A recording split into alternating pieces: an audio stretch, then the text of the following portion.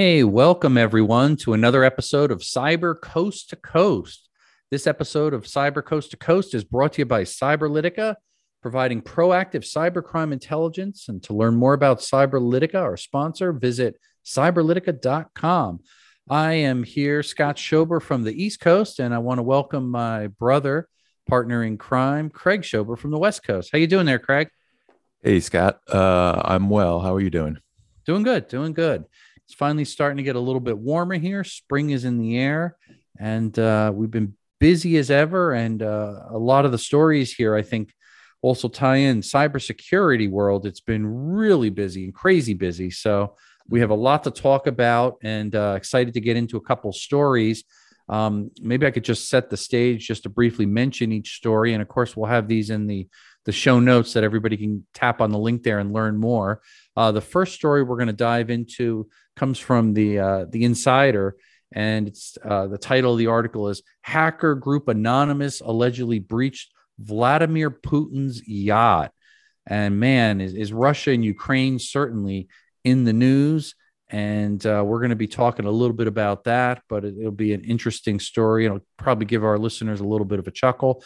Then from Bleeping Computer, Ukrainian WordPress websites have seen a 10-time increase in cyber attacks. So certainly we will talk and dive into that a little bit more and talk about all these increases in cyber attacks. And then finally, the Hacker News has an interesting headline there. Researchers demonstrate new side channel attack on Morphic. encryption. That's a mouthful. Homomorphic encryption. What in the world is that? We're going to find out and talk about it, and kind of find out a little bit more about this, especially those that are really into encryption and security. I think will appreciate that story and some of the red flags there. But what I just mentioned, with all those increases, and you and I, we follow the news, maybe a little bit more obviously on the cybersecurity side there, not as much maybe on the world of politics and things, but in a general sense, cyber crimes and attacks and everything from ransomware to just cyber attacks to DDoS attacks, everything's on the rise. So I thought it'd be great to maybe start off this week with just sharing our cyber tip of the week. And that cyber tip of the week is what we want you to think about is MFA, multi-factor authentication, can actually prevent as much as 80 to 90% of the cyber attacks, according to the figures that are cited by the U.S. National Security Cyber Chief Ann Neuberger, and her who's Deputy National Security Advisor for the Cyber and Emerging Technologies, said that the stat was itself referenced by a number of the tech CEOs who attended a meeting with President Biden last week. And just wanted to get your thought on that, Craig. We hear about MFA all the time, multi-factor authentication or two-factor authentication. Pretty impressive if that could actually prevent 80% to 90% of the cyber attacks. So what's wrong? Why aren't people using it? Any thoughts? Well, let me back up first and just explain in case anyone isn't clear. MFA, multi-factor authentication, and sometimes you see it written as 2FA, which is a second factor. They're sort of interchangeable, but multi, as far as I understand it, is whether it's something, it can be something you are, something you know, or something you have. So in other words, something you are, biometric, a fingerprint type thing, something Iris or something. Yeah, all those types of bioscans that are inherently yours and can't be anyone else's. If it's something you have, then it's a device on you. You're carrying a phone, and you'll get a text message or something with a little code, and that will be the extra factor of security, the extra authentication factor. And something is, I guess that would be, besides the password, it'd be a PIN or a PIN password. code. That's something those are things knowledge, right? Yeah. Possession is a smartphone, as you mentioned, a badge, things like that. Things you are, that's the biometrics, as we mentioned, voice recognition, fingerprint, your retina, or something like that. Right. And these things they sound simple because we all have we all are made of something like biometrically. We all know something other than our passwords and our login. And most of us have more than one primary device. So you have a tablet sitting around, a laptop. That's your other device that you're going to get a little response message on. That's going to then cue you in to fill it in so that they know that you are truly you. And we have all these things. So you think it would be just another form of convenience and a lot more security. But I suppose sometimes when I'm asked to create a MFA or second factor, it's not a convenient time. And I say, oh, I'll do it later. And you put it off, or you just don't want to, you don't want that friction. You want to log into your Amazon account real quick because you got to order something, you got to get on and get off and then go back to work or go watch TV or do whatever you're doing. You don't want to think about that second factor. But I can tell you that any of these hackers are thinking about that second factor, because anyone who has a multi-factor set up on their account, a hacker is going to say, stop right there. I'm moving on to something much easier, because as we know, there's still millions and millions of people that only have that single factor. And as we saw in this statistic, 80 to 90%, if you could thwart guaranteed 80 to 90% of all cyber attacks, why wouldn't you do it? You only wouldn't do it if you don't have those facts, or if you're lazy, or and just don't want to be bothered with the truth.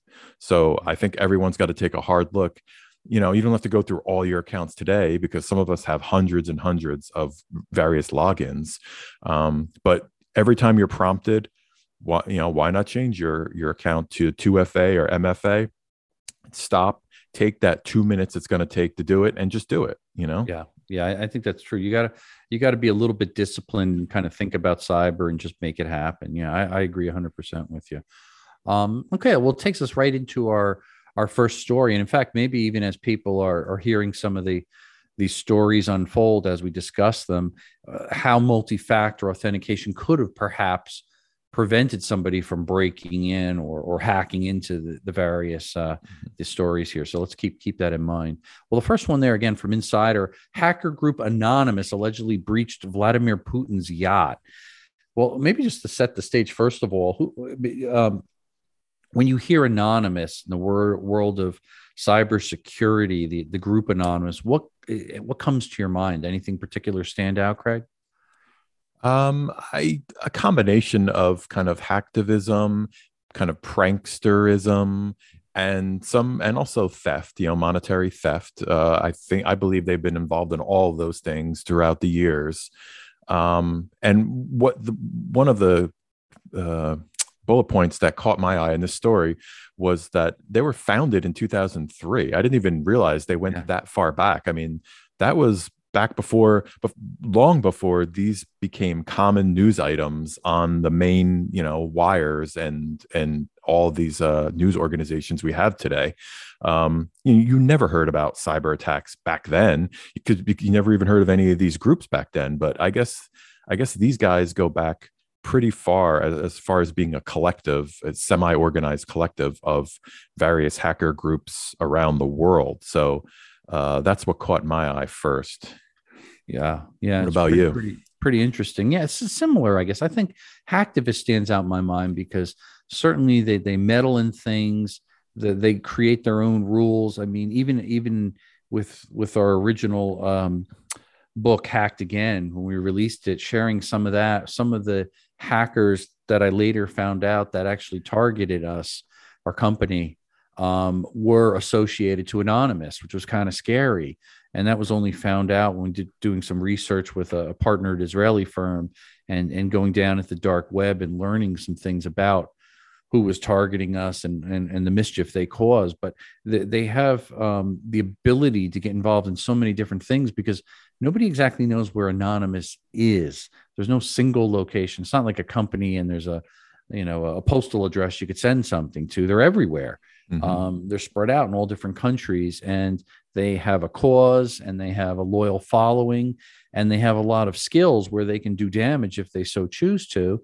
and they kind of create their own rules and break the rules too. And so they almost like, it reminds me of like a vigilante, to kind of maybe a hacktivist meets vigilante type of thing when Mm-hmm. when they do stuff like that. And I guess the interesting part of this story is that they really kind of breached and got into Vladimir Putin's yacht. Now he's got a lot of cyber experts that are working under his command there when they're doing a lot of these attacks. And you would think it would be virtually impossible to breach or get into anything associated to him or the government. Mm-hmm. But obviously, this story tells us otherwise here. And did you want to comment on some of the funny things that they messed around with? It was kind of interesting. Yeah. Before I get into that, it's interesting how it's not really provable, this story, and a lot of these stories, especially with Anonymous and these other groups, when you're talking about state secrets and spying and hacking. I mean, how do we prove this? It's not like Putin, he didn't come forward and say, "Hey, who hacked my yacht?" Yeah. And they're just claiming credit. So kind of self-proclaimed, hey, look what I did, like bragging rights almost. Right. And they can't really prove what they did. So they could be, this whole story could be fake for all we know. Yeah, but let's play along and pretend, because it's fun. It's it's definitely on the lighter side of these attacks on Ukraine, because apparently there's a readout within the yacht or something. It's some kind of identifier, maybe as like a nautical identifier, that it's a beacon it sends out or something. And that one, maybe who knows what it normally says, but now it says FCK PTN, which you can imagine is short for F Putin. And they change. And the funny one was, I guess it also the beacon gives out its nautical destination. So kind of like when you're flying your plane into the airport, you have to report your course and all those things so that the control towers can keep tabs on you. And this, the nautical version of that, they said the destination is hell. So they have, obviously no lack of sense of humor throughout the years from Anonymous, and they just keep on going with that. Yeah, and I guess it reminded me of a story I was reading the other day. And again, have no idea, is it legit or is it somebody just fooling around? But the giant roadside highway signs, somebody had hacked into one of those supposedly, and it said similar type of thing, F Putin or whatever. So everybody driving by is beeping and waving and cheering on, and kind of creating a stir, I guess you could say. Now, could have been just a highway worker that just plugged the computer in and typed it in? Or was it connected to the internet or wirelessly, and somebody hacked in and changed a whole bunch of signs? Really don't know, and probably will never know the truth of it. But either way, I think people are trying to have fun, and maybe it's a way that people are expressing their frustration for what's happening to the atrocities of war there, what Russia's doing under Vladimir Putin and the Ukrainian people and surrounding nations, I guess. Mm-hmm. Yeah. So anyway, an interesting story. I guess the question is, did he have multi-factor authentication properly set up to protect his boat before it was hacked into? We probably will never know, but maybe if you are listening to our show, Mr. Putin, make sure that you have MFA enabled. That's important. Yeah, it would be a real travesty if your yacht went missing or crashed into the docks or something.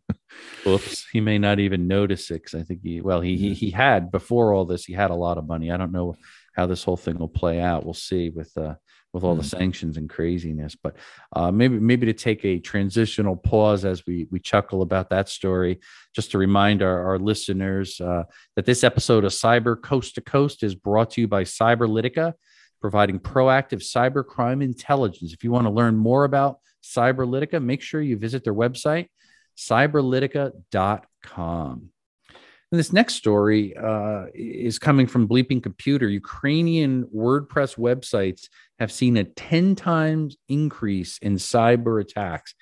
And first of all, just thinking about WordPress websites, they're kind of the de facto standard nowadays. I know you're closer dealing with our couple websites that we have, and again, using WordPress and working with others to help that. But everybody I talk to, it seems like they use WordPress. What's your take on that, Craig, as far as popularity, acceptance nowadays? Oh, WordPress is huge. I can't remember the stat, but it's so much bigger than you think it is in terms of content on the internet, and it's not, if you're not including dark web stuff, you're just including the publicly available web.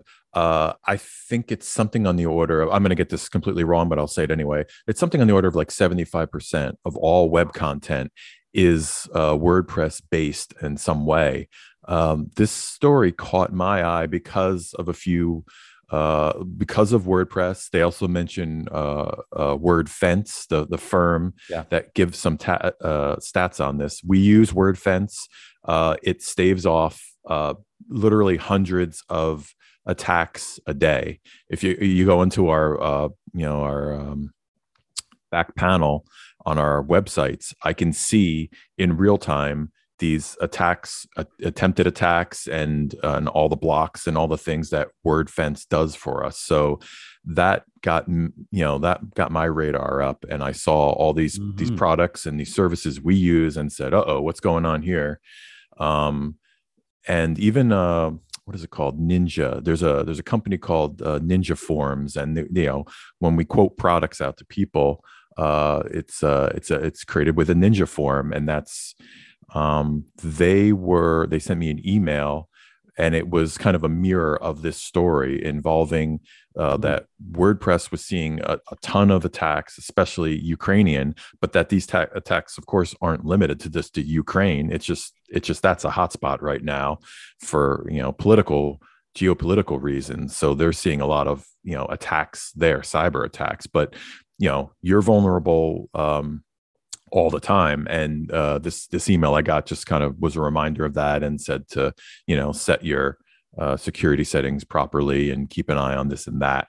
And so that was another thing that stuck out to me, another reason to sit up and pay attention, because we're all vulnerable, not just to Ukraine right now. Every company, and especially American companies that are involved in kind of directly or indirectly in any kind of political landscape, they are definitely going to be targeted by Russia. We know that. We've seen that. We've gotten announcements and warnings from the State Department on all that stuff. So I'm just keeping an eye on all that stuff. I mean, we're very tangentially involved in these things. I mean, we make security tools, and of course we sell these security tools all over the world. So in a sense, the Berkeley name is known to state departments all over the world. However, I don't think we're under unnecessarily, we're not going to be, I'm not worried about being attacked anytime soon directly, but that doesn't mean we're safe either. True. Yeah. You never know. In the background, I was just checking out the stat. You mentioned there's so many WordPress sites, and you're right there. This was a stat from last year, but it says there's well over 455 million websites that use WordPress. And I don't know, there's some 1 billion plus actual websites out there. So it is representing probably half or more, like you were saying. So basically, out of our listeners here, it's like every other listener, hey, this could affect you because you could be targeted. Your website very well could be targeted, just like our websites.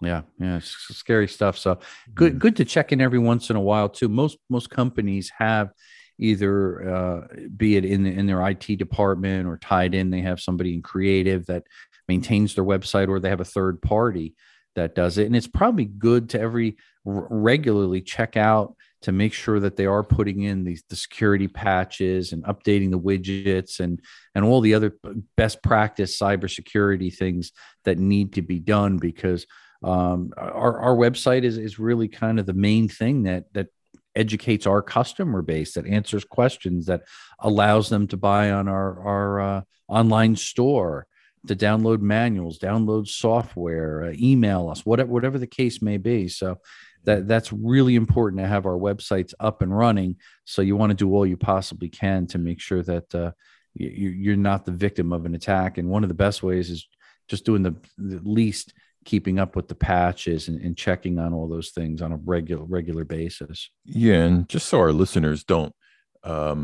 get lulled into a false sense of security or anything. I mean, these attacks, you can't even. It's as completely apples to oranges when it comes to attacks by the military, for instance, compared to I'm talking physical attacks in warfare compared to cyber attacks. Cyber attacks, these things happen concurrently. They happen with the aid of bots and scripts, things that just are doing thousands and thousands of performing thousands of a second. It's not like you have one hacker on one terminal that's typing in stuff to hack into a system, to steal, cause mischief, to whatever, post something politically.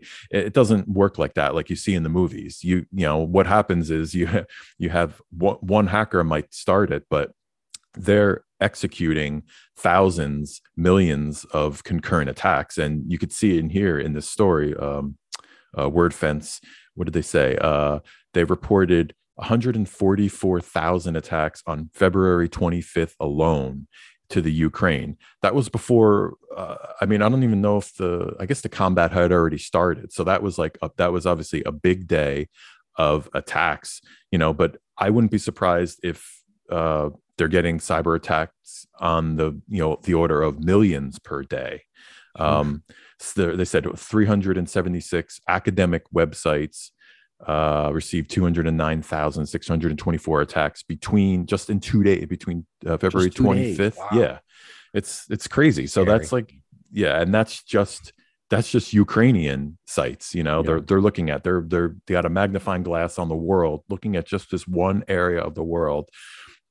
If you added up all the other attacks going on in just those few days, I'm sure you'd be on the order of millions and millions. And that's Absolutely. Just normal attack traffic. If the entire world was at war with each other, cyber, like World War III, if it truly was a cyber warfare, I think you'd be seeing billions of attacks being lobbed back and forth every day.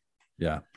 Yeah. It starts to make you think. I think the average internet user doesn't necessarily appreciate this, but what they might have more appreciation of is if their computer seems to be running slower, they can't get access to the internet, things are bogged down, or there's outages. And we've all seen this from time to time.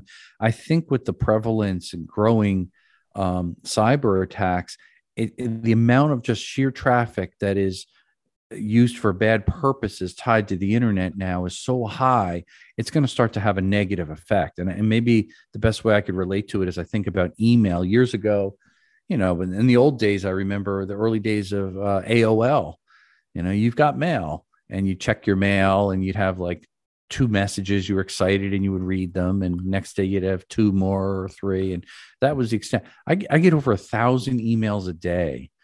And the vast majority of that stuff is just spam and junk.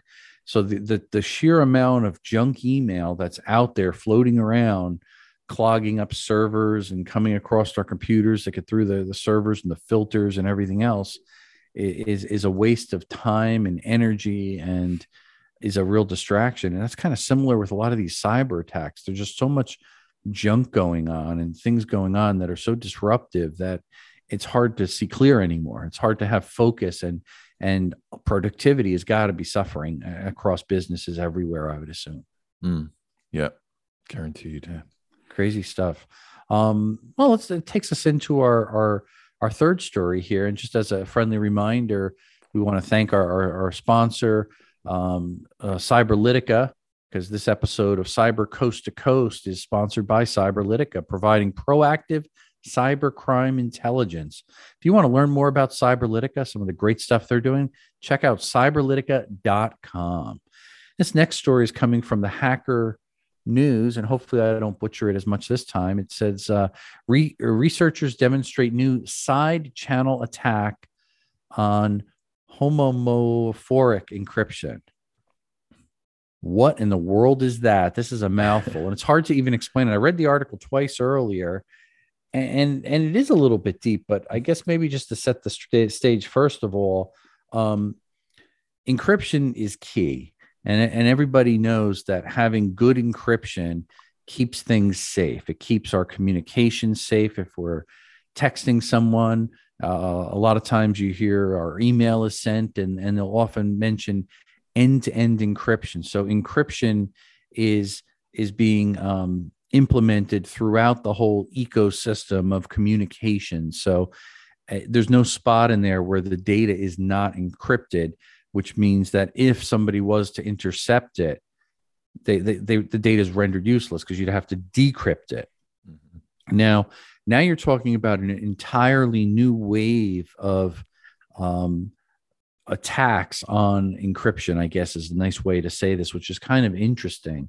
And I don't know if you want me to take a shot at this or if you want to take a shot at it. It's hard to explain via audio in a discussion like this to really get the full sense. So if nothing else, if we butcher this, please visit the link and read the article a few times to get the full sense of it, because they do a good job of explaining it. I think it's just hard to chop it up in a sentence or two.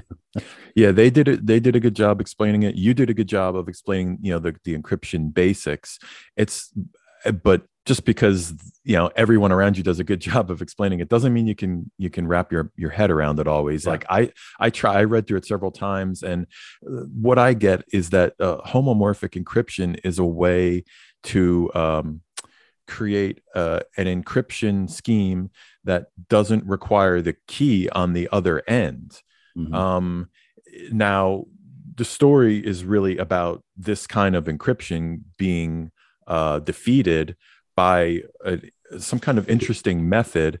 Apparently they're measuring the power consumption. So what I could imagine is there's different types of encryption on different types of, and different levels of encryption and different phases of that encryption kind of task a CPU and a GPU in different ways. Now, if you're sensitive enough to pick up on the power consumed while it's performing a particular phase of encryption, that will give you an insight into what stage it's at. And somehow they didn't get into so much detail here, but somehow that allows the hacker to decrypt on their end, or at least maybe fail or foil the encryption as it's going through, so that it can be retrieved on the other end that much easier. Is that kind of the sense you got? I think so. And there's some interesting articles, and this dives in a little bit deeper maybe, but talking about power consumption and energy harvesting systems that are out there that work in tandem with different types of encryption algorithms, because some of them do have so much, I guess, processing and so much power consumption that you could now derive from that, I guess, is what they're trying to say here, the encryption or the encryption phase, and that yields some information that's kind of telling. It's kind of fascinating. And it seemed more of a science type of project, but this is real. And these are researchers that are doing this, working in conjunction with, I think it mentions academics at North Carolina State University and another university there that truly demonstrated this first side channel attack. And I think the interesting part about this, and this is why I'm always fascinated, like when I go to RSA and you sit in some of these conferences and hear these things, at first you hear it and it seems very extreme and not real world. And you ask yourself, well, what good is a lot of this? But these are often the building blocks to often improve security and cybersecurity. So you learn about how to get around things and vulnerabilities and bugs and hacking, and that allows you to kind of build a better mousetrap. So these type of research projects lead to things, I think, in the future that makes our data 100 times more secure, 1,000 times more secure. So I certainly applaud researchers when they can do this, especially some of this is some really deep math and some serious stuff. It'll be interesting too, because there's got to be some advances before quantum computing really gets here, because quantum computing has the speed and power capability to break some of the most advanced encryption algorithms out there right now. We hear about, AES 256-bit encryption, and it would take thousands of years to ever try to crack, and so on and so forth. But not so with quantum computing. Quantum computing can do it in relatively short periods of time, perhaps seconds or minutes, in comparison to thousands of years, because of the architecture of quantum computing. So we have to realize that the technology is advancing so rapidly that cybersecurity and algorithm development and encryption needs to keep up proportional with it. So I think it's a little bit of a cat and mouse game, perhaps, where you see what the hackers are using and why they embrace the latest and greatest technology, and why the researchers here, the good guys, got to stay on top of this and stay ahead of it, because they're only one step away of another cyber breach. Yeah, I looked at this story as a kind of academic, good news, bad news. Mm-hmm. The good news is that it is the attack was, it's an academic thing, and it was demonstrated using a Microsoft Seal, which is I had never even heard of this before this, but it's Microsoft apparently has something called the Simple Encrypted Arithmetic Library, acronym SEAL, and that was flawed prior to version 3.6. Now, I don't know what they're up to, but I know they're past 3.6 already. So it's the old adage, make sure your patches are updated, your security and all that stuff. So in a sense, this problem is already defeated. But of course, that brings me to the bad news, which means there is no such thing as 100 proof, foolproof encryption or security or whatever. Like anything that is made by humans can be cracked by humans, especially with the help of a computer, and that will accelerate the cracking much further. So like you were talking about, quantum stuff is very exciting. I think even this encryption stuff is exciting, because just when you think end-to-end encryption is the be-all end-all, someone comes up with a whole new scheme that you might not even need a key on the other end to unlock. And that, that's great if it conveniences users and they get more security out of it.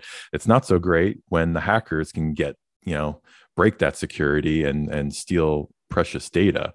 So, with all the good news there's always the flip side. There's always the bad news too. But to counter the bad news with more good news is we always have researchers and academics looking at this stuff, hopefully reporting it, being fully transparent, making everyone aware, patching it, and we move on until the next flaw. And it just keeps going, wash, rinse and repeat. Yeah, that's so true. And it kind of brought to mind a cybersecurity colleague I met. It wasn't last year, but the year before at the RSA show, was Bruce Schneier. And he's authored many books, probably a dozen books or so, but he's kind of an authority on encryption. I would love to get his understanding of this story a little bit, and kind of his take on it, and what vulnerabilities that might be present in it as you dig in more. And hopefully I'm going to be out at RSA the beginning of June this year. There's actually a live show coupled with a virtual, some people connecting virtually, but it's actually a true live show in San Francisco. So if anybody is out there at RSA San Francisco, I think it's June 6th through 9th, I will be out there for the duration of the show, and doing a lot of stories and interviewing people, but would love to connect up. So certainly shoot me a message there out on LinkedIn or Twitter or whatever. And if you want to connect up with me, I'd love to talk a little bit and get to meet you and learn a little bit about some of the stuff that you're involved with. So it'd be kind of nice. But great stories here, and looking forward to our next conversation, hopefully next week on Cyber Coast to Coast. And did you have anything in closing there, remarks that you wanted to add in there, Craig? Oh, well, you just reminded me, you're doing that RSA thing, but you've been doing so many other interviews. You did a Kane in Your Corner piece. You did a thing for ABC recently. We want to tell the listeners about that and how they can see some of those things, maybe.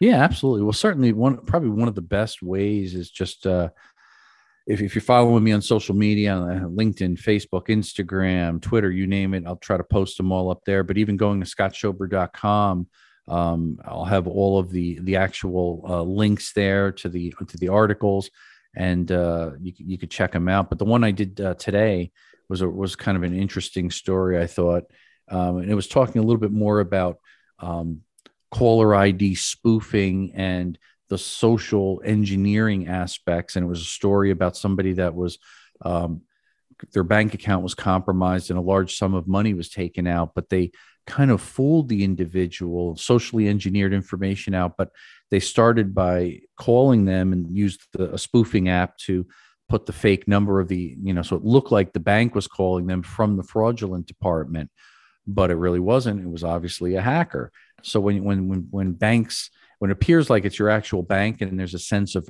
urgency and pressure, and they kind of qualify by saying, you're Mr. So-and-so, you live at this address, this is the last 4 digits of your social security number, here's your account number, can you confirm these things? You right away think, well, yeah, okay. And in the meantime, maybe you go on to Google and do a search and check the phone number out on caller ID and say, yeah, that's from my bank. This must be the fraud department. They're protecting me. They're the good guys. They're on my side. In this particular case, this individual was duped out of providing a little bit of personal information, that the little bit left that they needed to actually hack into his account, and they stole his money.